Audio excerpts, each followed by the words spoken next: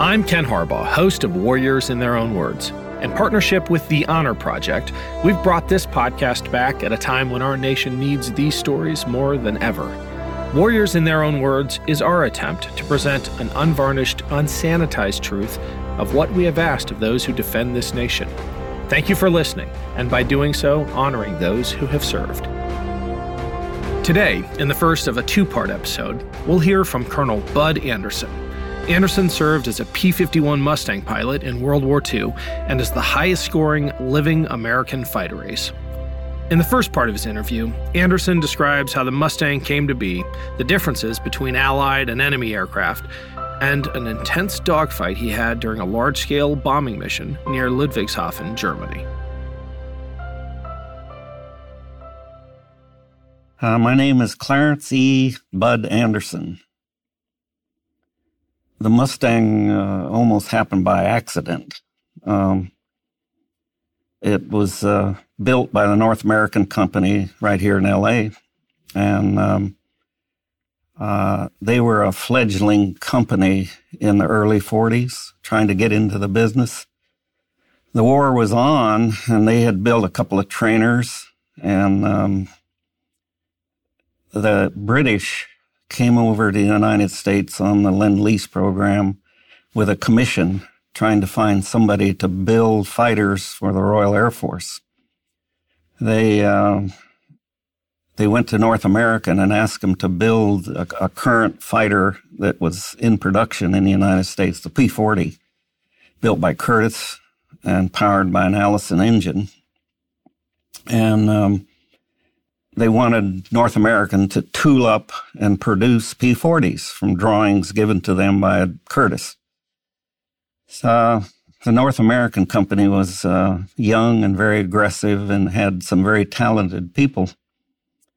So they told the British, look, we can build you a better airplane in the same time it would take us to tool up to build P-40s for you.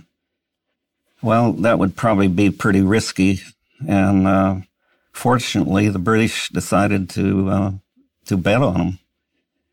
So they built a prototype and flew it in some remarkable short time, something like 120 days.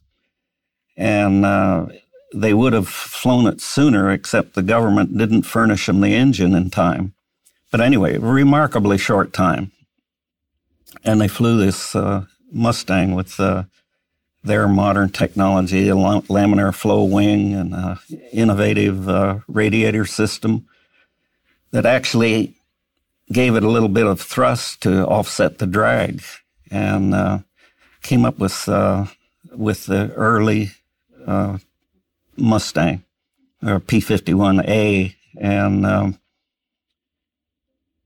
it was still, because it had the Allison engine in it with a one-stage supercharger, it was still kind of a low-altitude airplane. And they built them for the British, and they arrived over there, I don't remember when, but kind of late after the Battle of Britain.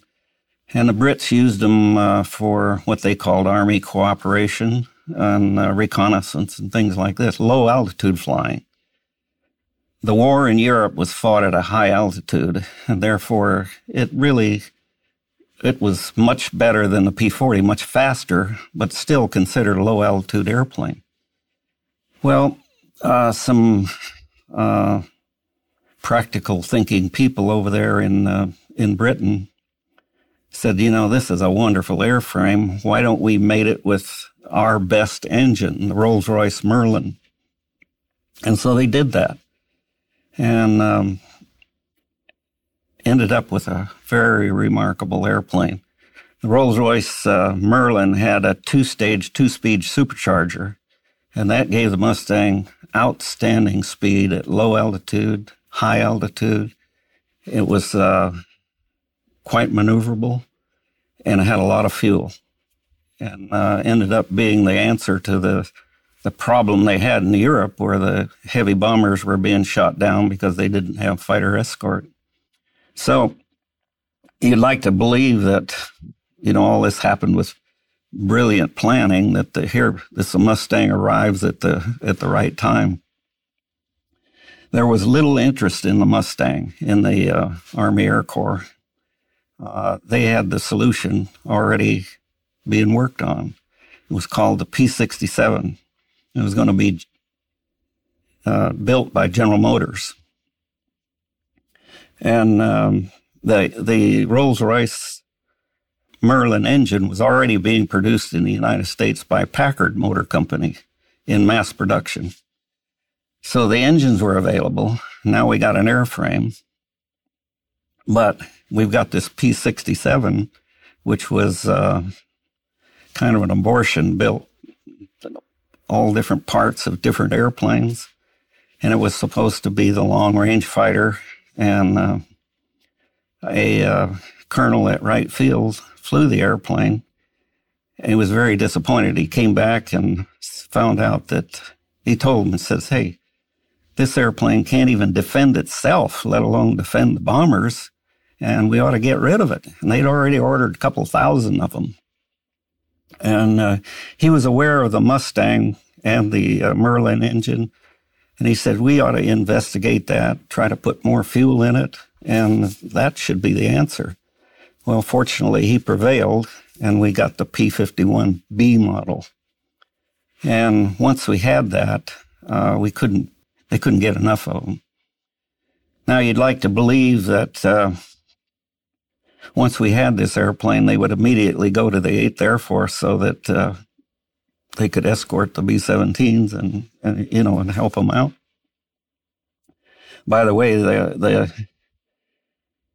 our concept of bombing strategic targets with bombers in those days was that they could do it in the daylight, and they could do it in massive formations, and they could fight their way in and fight their way out. They didn't need fighter escort. The British had tried that and got tremendous losses, and so they reverted to night bombing. Well, the night bombing wasn't as accurate as day bombing, and so, they were going in and doing area bombing where our concept, the United States Army Air Corps, was that we had to do it in daylight to get the accuracy to destroy the targets that we wanted. Well, they started in 1942, 43, and they immediately found out that once they got it into deep in the target, we did have fighters there, P-47 and P-38s, but they didn't have the range to go all the way to the targets and back all over Europe. So the Germans would just wait until the fighter escort left, and then they'd have at them. And they had one of the big raids to, I think it was Schweinfurt. They lost 60 bombers. And that's 10 men in each bomber. That's 600 men went down on that day. And it almost put an end to the daylight bombing. They said, now we got to have fighter escort. We just can't do this without it. So the Mustang arrives on the scene magically due to brilliant planning, right? And then you'd like to believe that the first ones went right straight to the 8th Air Force. Well, they didn't. They were assigned to the 9th Air Force in Europe, which was the Air Force, the tactical Air Force that was preparing for the eventual invasion of Europe for ground support. Fortunately, they were in England, and the 354th Fighter Group, the Pioneer Mustang Group, very famous fighter group, received these airplanes. They had essentially nothing to do, to get their airplanes and train and wait for the invasion. So they loaned them to the 8th Air Force, which did the strategic bombing as a fighter escort. They were so wildly successful that the Air Force demanded that we have the P-51B for escort. That leads me to one of my philosophies about warfare. It's not brilliant planning that wins. It's the side that screws up the least that gets the breaks. But once they got the P-51s, to show you how successful they were, they had 15 fighter groups. And by the end of the war, there was 14 of them had converted all to Mustangs, and there was just one P-47 unit left in the whole 8th Air Force. It was a tremendous airplane. It was good at high altitude, good at low altitude. It was very maneuverable, and I think in the hands of a good pilot, it could hold its own or do better than any of the enemy airplanes. And it had this tremendous range. We had about 8 hours worth of fuel in the airplane by the time they finished with all the modifications on it. It had fuel in the wings, and it had a 85-gallon tank in the fuselage behind you, and then 2 huge underwing tanks. And my average mission time was 4.5 hours. The longest mission I ever flew was 6 hours and 55 minutes on D-Day, but that was all patrolling at, cruising speed, never using very much power. P-51 Mustang, it was a great airplane. My first impression of the Mustang, actually, I think I was in kind of a state of shock, and I believe it or not, I don't have a recall of it.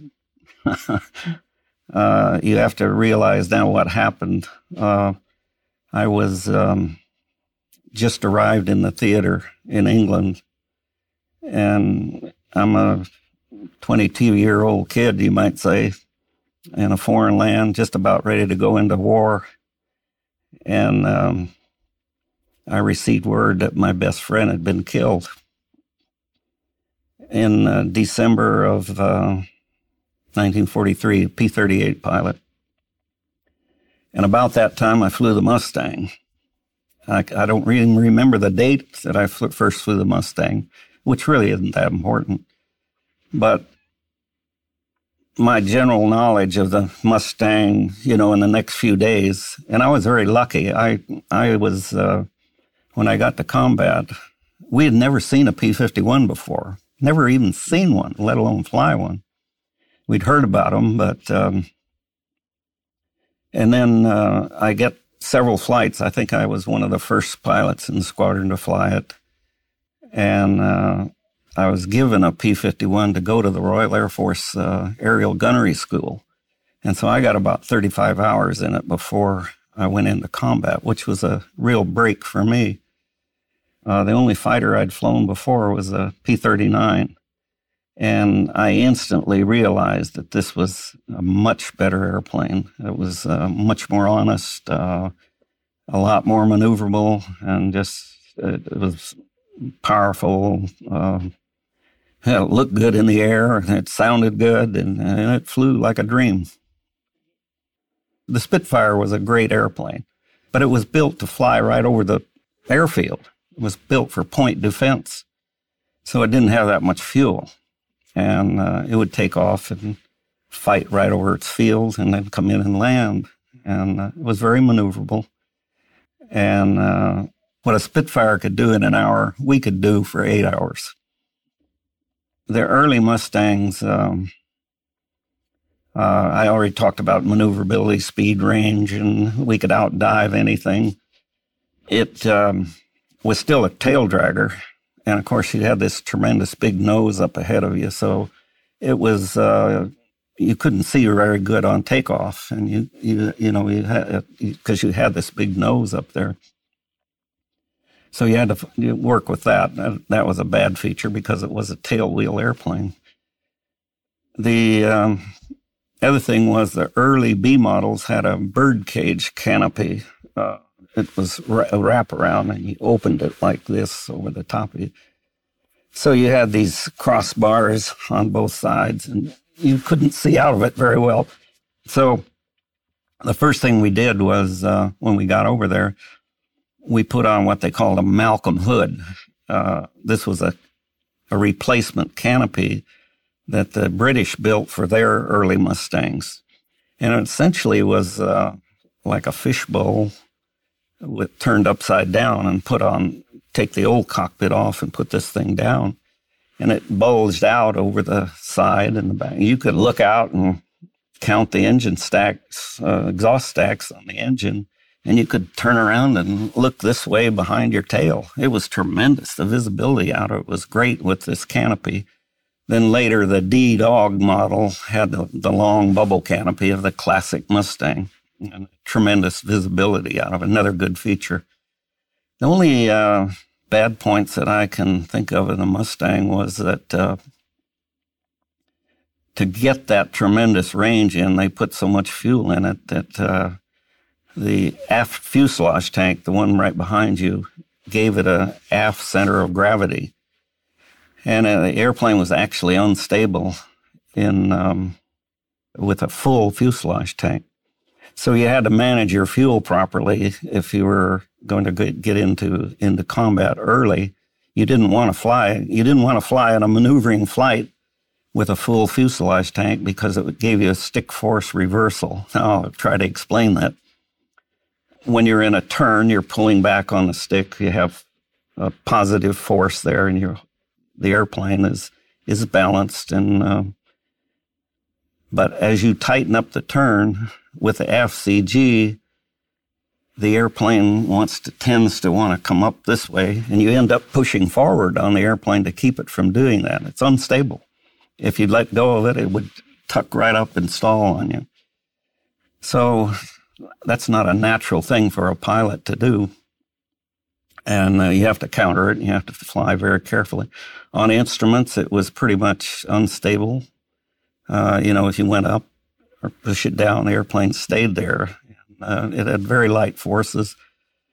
So to counter that, what we did is if we knew we were going to get in combat, a short-range mission, you took off and you burned half your fuel down. So then when you got into combat and you dropped your external tanks, you were ready to fight. If you wanted every bit of fuel, you kept that fuel. You took off on a left main or right main. One of those fed some fuel back from the carburetor in there. And you took off. You went to your drop tanks immediately, ran them dry, dropped them, then go to your fuselage tank, run it halfway down. Now you're ready to fight. But if you wanted all of that fuel, you took off, go to the externals. Then when they're dry, you burn this thing down. Well, if you got jumped before your drop tanks were dry, you would have an unstable airplane. And that did happen to me once, and it's kind of a long story, but it's another good dogfight. The other thing was a negative aspect of the P-51. The war, I told you, the war in Europe was fought at a high altitude. And the airplane, we're talking 30,000 feet up, unpressurized cockpit, cold, very cold. Frost would build up on the canopy. Sometimes you have to scrape it off. It was very cold in the cockpit. We had this little tube down there, and it said on the top of it, heat.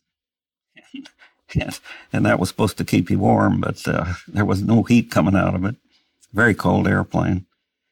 Other than that, that's about the only deficiencies that I could say about the P-51.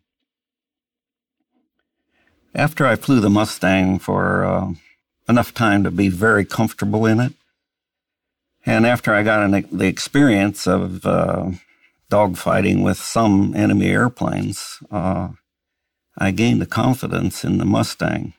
And I didn't worry about whether it was an Emmy 109 or with Focke-Wulf 190.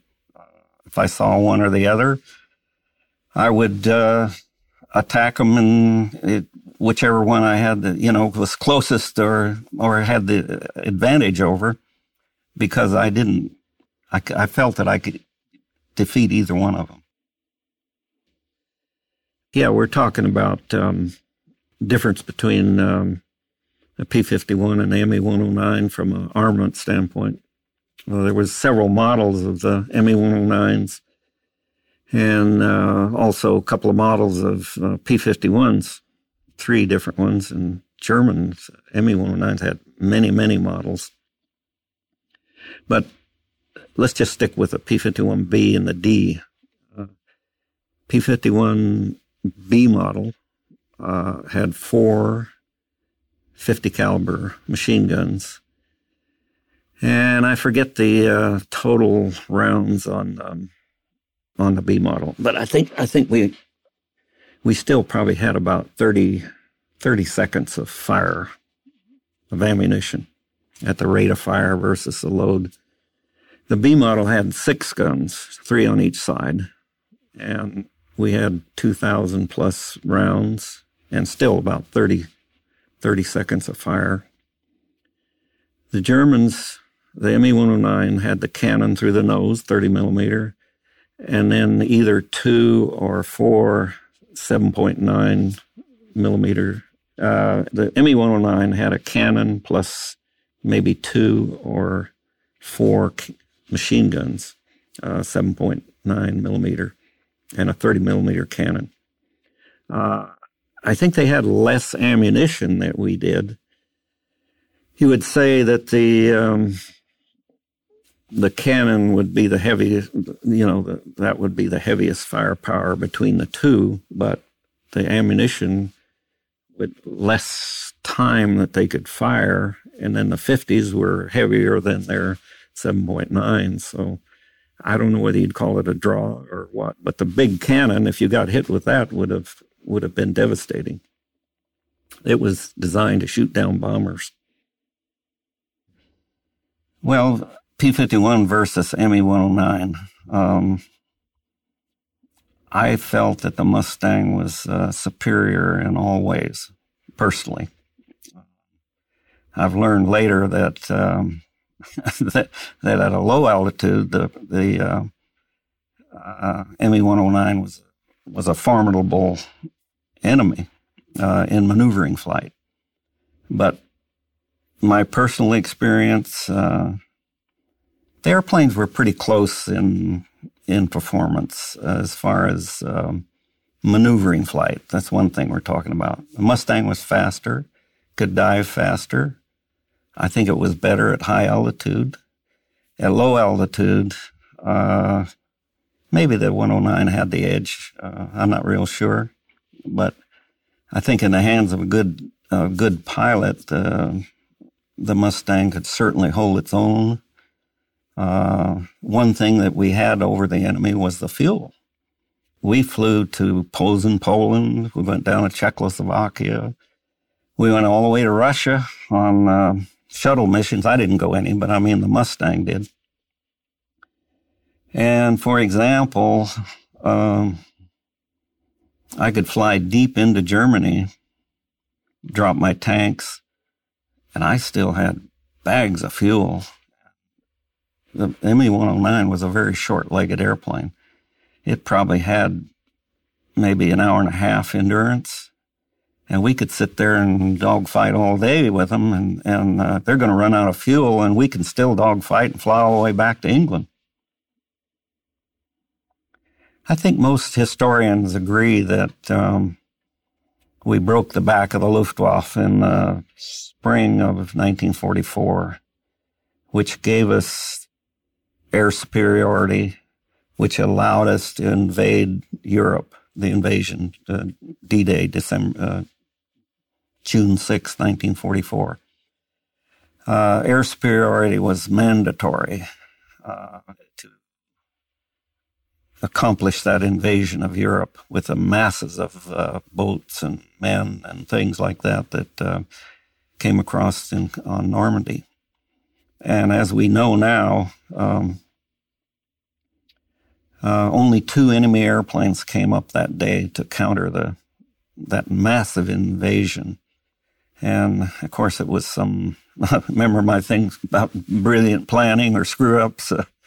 The Germans really screwed up on that one. They thought it was a feint at first. They had their forces tied up, and Hitler was, because the only one that could give the permission to release certain units, and he was asleep, and they didn't dare wake him up to ask him. And so, again, the side that screws up the least, more important than brilliant planning. But we're talking about German Air Force, German pilots, and things like that, skill. The German Air Force had a very skilled pilots, very experienced. And experience is the way you judge a fighter pilot. More experience he has, the better he is. It's like anything you do in life. Their Air Force, of course, started flying combat in Spain, 1930, way before 39. And then, of course, 39, 40, 41, 42, they were fighting. Battle of Britain was all they had, and across France, into Poland, into Russia. So they had a lot of experience, and they had good airplanes, a very formidable Air Force. What they lacked was a pilot replacement training program, follow-on pilots to come later. I don't know what they're planning. They figured they were going to do a quick war and it would be all over and they'd be in charge, and they didn't need it. So what happened? We started with the idea of going in, bombing their factories, going after the oil, ball bearings, critical things for production. I remember one thing when I first got to Europe, we started reading the intelligence reports, and I looked at the figures on how many fighters they were producing, and I remembered at the time that I left, when I finished my second tour of combat, I looked at these same figures, and they had more airplanes. They were still pumping out airplanes faster than they were when I first got there, which kind of amazed me. Here we are bombing these factories. I thought we were shutting them down. What they were really short of was pilots. And again, this is another lucky break. When we first got to England, the 8th Air Force was run by the Bomber Command, the bomber elements of the 8th Air Force. And they had this concept that the B-17 could fly to the target, fight its way in, fight its way out. Remember, we called it the Flying Fortress? And they flew in these massive formations, 3-3-3, 3-3-3, 3-3-3 over here, with all those 50 caliber guns forward and aft and sideways. They felt they were invulnerable. Flying Fortress. So, then they, as I explained earlier, they found the sad news was that didn't work, and they had to have fighter escort. Well, the concept of fighter escort in those days was you stay with the B-17s. They wanted to see you. They wanted you to fly almost in formation with them. And that wasn't the way to do it. We actually had instructions to, if the bombers were attacked, you drive the enemy away, drive him away and then come back. If you went through it, you could chase them through 18,000 feet, and then you had to leave them, come back and escort the bombers. And fighter pilots complained about it, but they were, the 8th Air Force was run by bomber pilots, and they said, you fly formation with us, drive them away.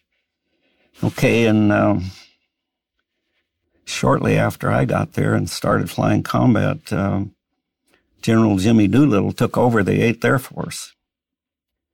And one of the first things he did was he changed the rules.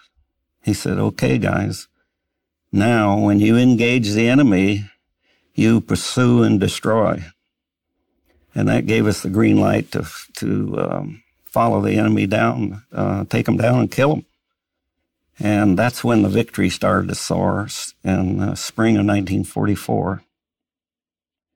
And eventually we just overwhelmed them with, we had so many airplanes and we killed so many of their pilots that it began to show. Now, that's not to say that they didn't have good pilots to the end of the war. After all, we had Gunther Rall, Adolf Gillan, Eric Hartmann. All these guys survived the war. But later on, after the war, well after the war, I learned that, sometime after that, they had a lot of inexperienced pilots in the air because they just didn't have the program. So you had great pilots and you had inexperienced pilots in reality. Now, we didn't know that. So when you saw a German airplane, you treated him like the Red Baron. I mean, you used every advantage you had over him, and without the knowledge of knowing who was in that airplane.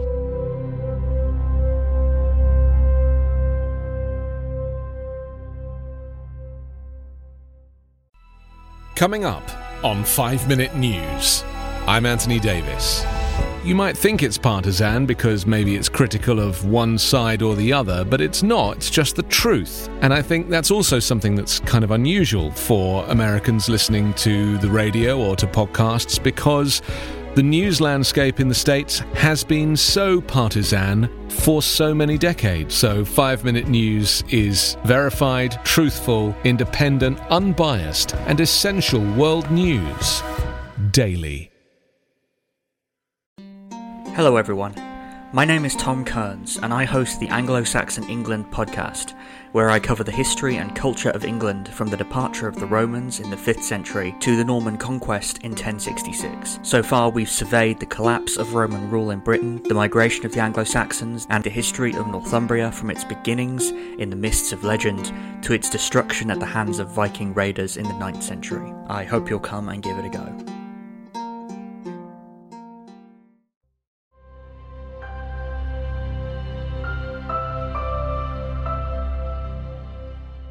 We're talking about a mission was flown on May 27th, 1944 by the 8th Air Force. A huge bomber mission, and our job was to do fighter escort. The mission was to go to Ludwigshafen, Mannheim area and bomb strategic targets there. I don't know what they were, but I don't even know. It was a massive attack, probably 800 bombers and 800 fighters escorting them, something like that. I don't know. By the way, on that particular day, the weather was incredibly clear, which was very unusual in there. Most of the time we had weather to climb through an overcast and rejoin and things like this, and added to the difficulty of things. But this was one of the days that was just incredibly clear, almost all the way to the target and back. And our mission would be to escort the bombers. Now I need to explain a little bit how we did that. This was in May, so it's we still have the pursue and destroy option. The way we did that after Jimmy Doolittle told us to kill the enemy, let's say the bombers fly in this long stream, and they fly in these clusters of, I don't know how many airplanes, but 369, 999 here, and then another big formation here, another one here, another one here, in these long stream. And they pretty well would assemble, fly along, pretty straight line, make a turn, do their bombing run, fly on out, and then come on back. Kind of a big triangle, you might say, from England. And it was remarkable sometimes. You'd see these huge formations of airplanes going over. And, you've seen the days when you leave the contrail behind the airplane. And on certain days, you have a little short contrail. On some days, you have these long, persistent contrails that stay in the sky. Can you imagine what 1,000 bombers and 1,000 fighters must have looked like from the ground? It must have been pretty intimidating. But on this particular mission, no contrails, B-17s, fighters, our job's to escort. So we put the close escort a couple thousand feet above them, and you just kind of did a zigzag or a big slow S-turn over the top of them. Then we'd send fighters out to the side to patrol up and down. And then we had a few others that were kind of freelance. They could go on up ahead and break up the big formations of enemy airplanes that were getting assembled in a large formation to come and attack the bombers. The German pilots were under orders to knock down the bombers. That was their primary mission. And so the dedicated ones, generally speaking, that's what they tried to do. We did get attacked by fighters. Sometimes they brought in fighters escorting fighters, or ones to jump the fighters and try to get them away so the main body could come in and attack. In this case of our dogfight, the subject of our dogfight here, we were attacked first by probably enemy fighters trying to drive the escort away so a major force could come through. I don't know, the total statistics of that day. I looked it up, and we lost 4 airplanes, and we claimed 20 plus destroyed on that day. So it was a major attack in that area. Normally, the German fighters would go after the bombers, but occasionally they would have other fighters come in and escort, especially early in the game when they had Me-110s, the twin-engine things. They would always have other Messerschmitts, Focke-Wulfs go with them to kind of protect them. And their job would then be to, if the 110s got attacked, they would go after the fighters. But their primary mission was always to go after the bombers. And it wasn't rare, but occasionally they would attack the fighters first. But it might have been a tactic. Some people always wondered why they didn't jump the fighters early when they came in over the Dutch coast, make them drop their tanks, and they didn't do that. I think it would have been a mistake for them to do it because, we would have nothing to do except go after them, and they probably would have lost more airplanes that way. It's kind of speculation. They just didn't do it. Probably didn't have the airplanes, and their primary mission was to go after bombers anyway, so who knows. So on this particular day, I was on the close escort right over the top of the bombers.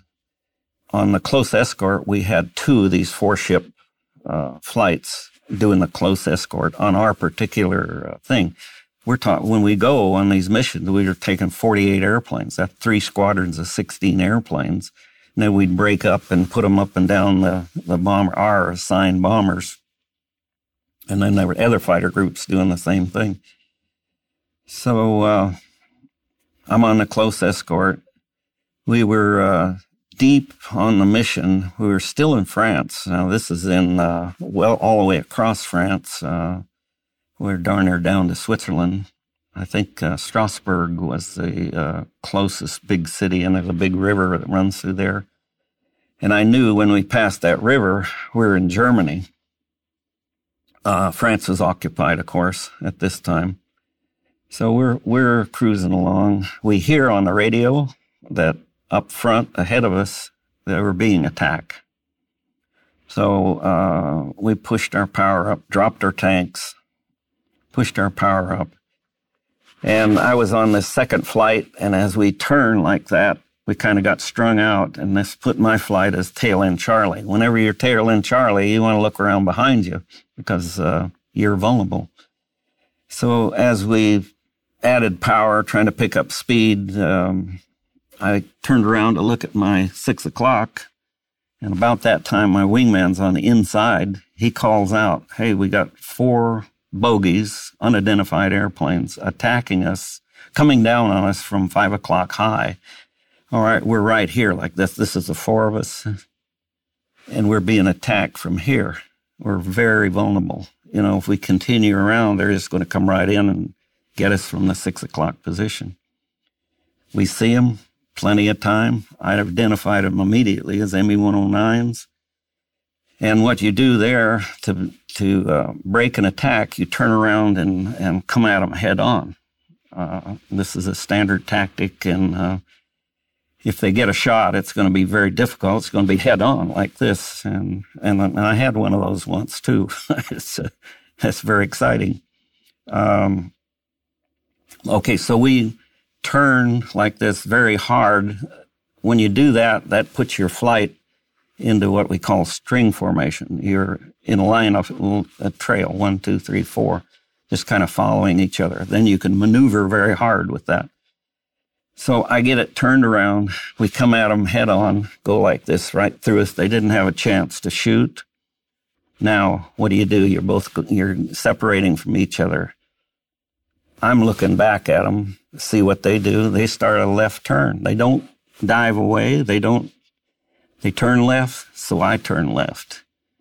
Now we got 4 ME-109s on this side and got 4 Mustangs coming around like this.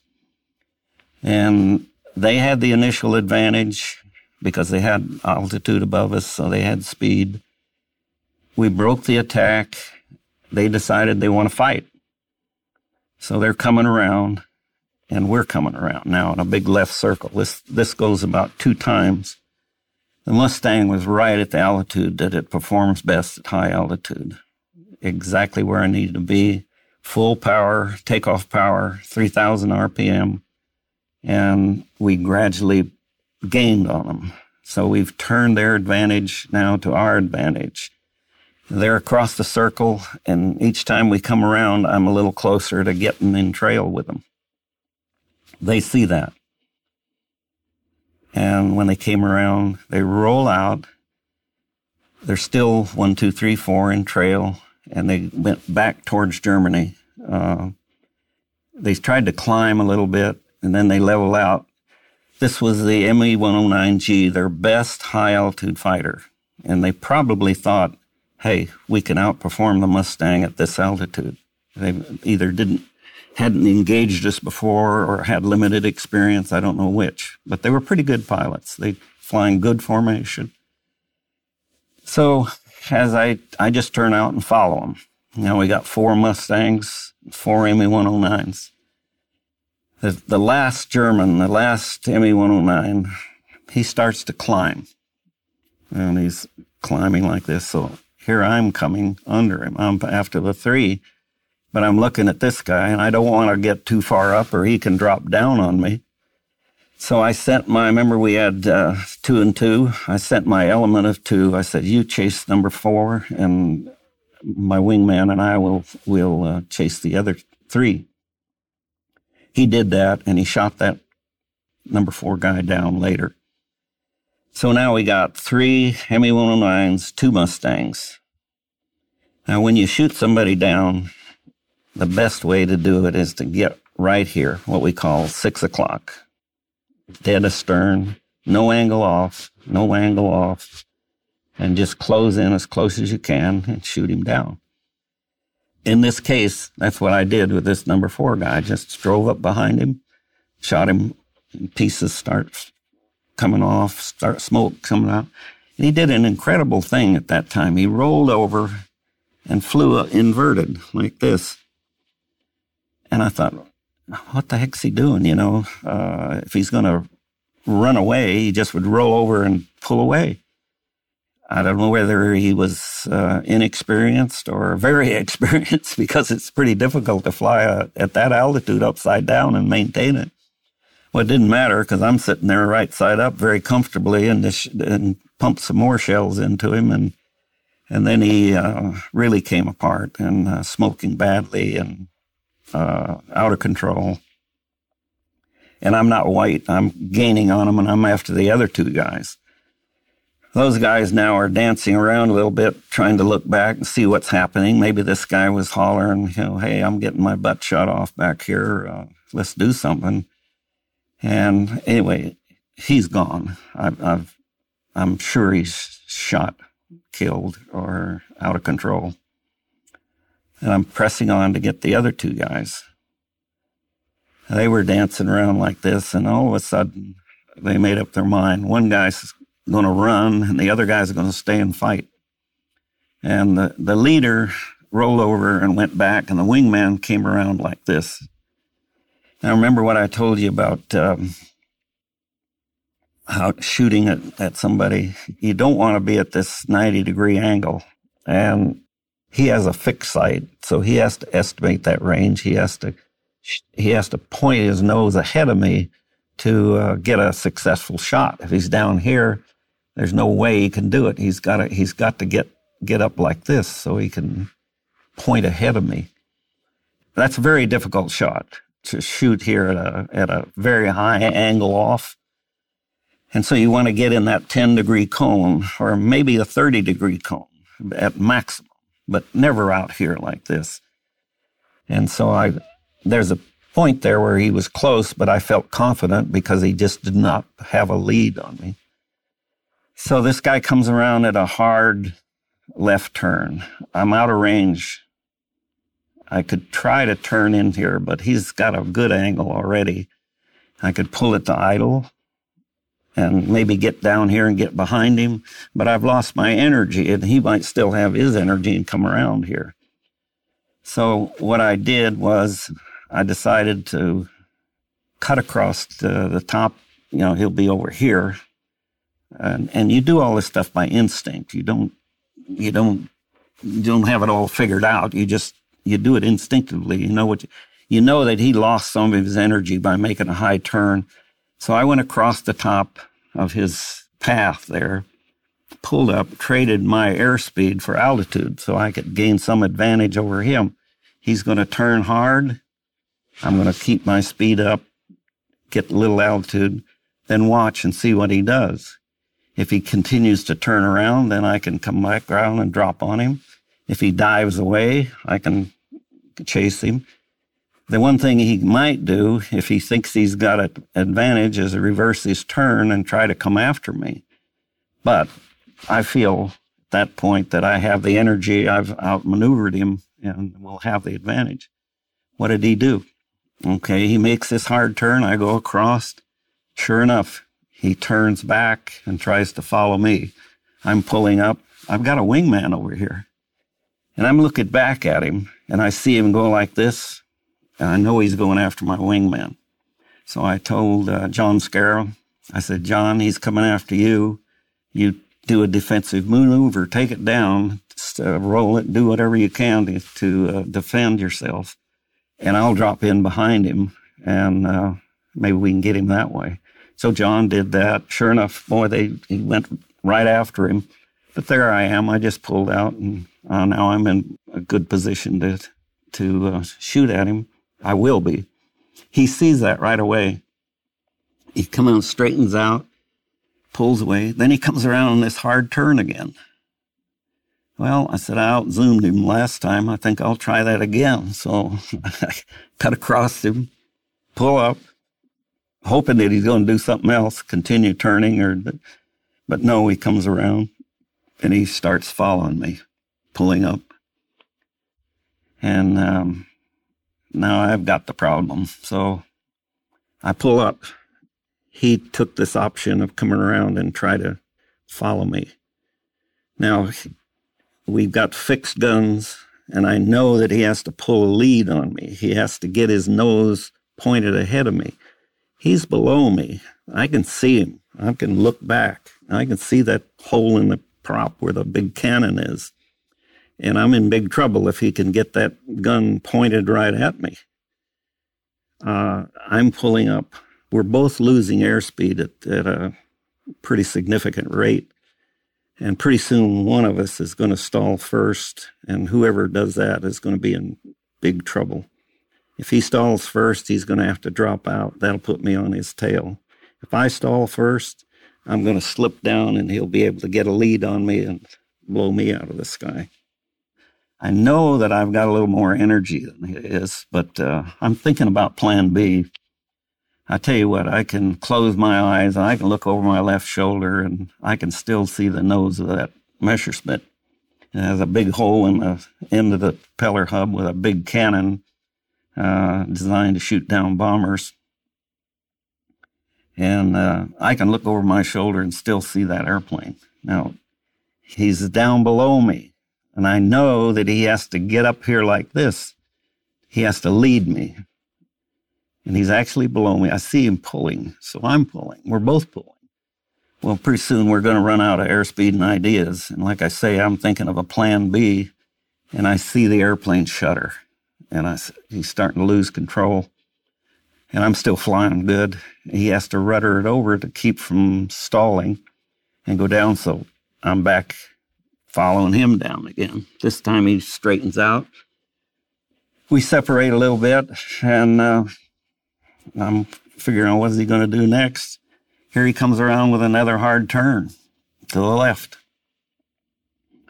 I didn't want to be up on front of that guy again, so I thought I'd try a different tactic this time. It was a little bit different. I had a little better angle on him. So I pull it in hard, and I said, I'm going to try to stay with him and get a lead on him and shoot him in this position. I put down a little 10 degrees of flaps, which you could do in a Mustang, a little maneuvering flap. Made you turn a little bit tighter. I cracked the throttle back just a little bit, not a lot. And pretty soon I see I'm going to make it. He sees that. And he's either got to do one or two things. He's either got to roll in and dive away and try to get away, or he probably thought that I'd pulled the thing to idle and lost all my energy to get inside, and then he could outclimb me. So he turns the airplane, reverses it, and pulls up as steep as he can. And I just shove the throttle forward. He pulls up. He's in a left-hand turn.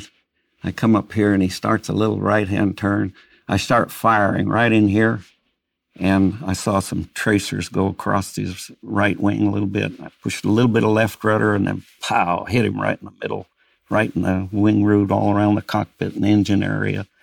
Tremendous white vapor came out initially, and then he just suspended in the air. He almost stopped. The prop was probably just windmilling, and I shoot right up to him. And I'm flying close formation with him right there.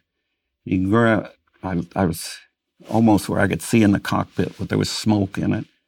And he rolls very slightly, and I'm right here. I'm so close I can see the wheel well and the rivets and the grease and everything. And he just rolls over and goes down, starts down. I followed him down through, 20,000 feet. I was going faster than I ever been in my life. I was going too fast, and I pulled the throttle back. And I said, well, I'll follow him, and I'll just stay higher. And if he levels out, I'll just cut across, and I'll still have the advantage. Well, he was smoking now. He's just black smoke pouring out. It must have been a mile long, and he's just going straight down. And remember I said it was a very clear day, and beautiful day, and I got down to about 10,000 feet. And pretty soon I see down there, I see his shadow. And he and his shadow met. Just tremendous explosion. It was a pretty exciting day. We rejoined, got my other flight back together.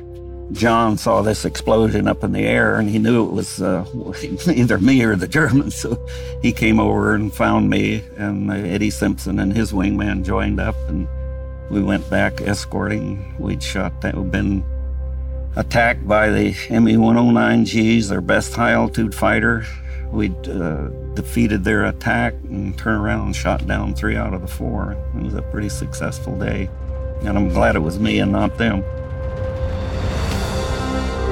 That was Colonel Bud Anderson. To hear him describe how and why he joined the Air Force, his training, his appreciation for his squadron, and more, listen to the second part of his interview coming out on June 23rd. Thanks for listening to Warriors in Their Own Words. If you have any feedback, please email the team at kharbaugh@evergreenpodcasts.com. We're always looking to improve the show. For updates and more, follow us on Twitter at @team_Harbaugh. And if you enjoyed this episode, don't forget to rate and review. Warriors in Their Own Words is a production of Evergreen Podcasts in partnership with the Honor Project. Our producer is Declan Roars. Bridget Coyne is our production director, and Sean Rule-Hoffman is our audio engineer. Special thanks to Evergreen executive producers Joan Andrews, Michael DeAloia, and David Moss. I'm Ken Harbaugh, and this is Warriors in Their Own Words. I'm Allison Holland, host of the Kennedy Dynasty podcast. Equipped with a microphone and a long-term fascination of the Kennedy family, I am joined by an incredible cast of experts, friends, and guests to take you on a fun, relaxed, yet informative journey through history and pop culture. From book references to fashion to philanthropy to our modern expectations of the presidency itself, you'll see that there is so much more to Kennedy than just JFK or conspiracy theories. Join me for the Kennedy Dynasty podcast.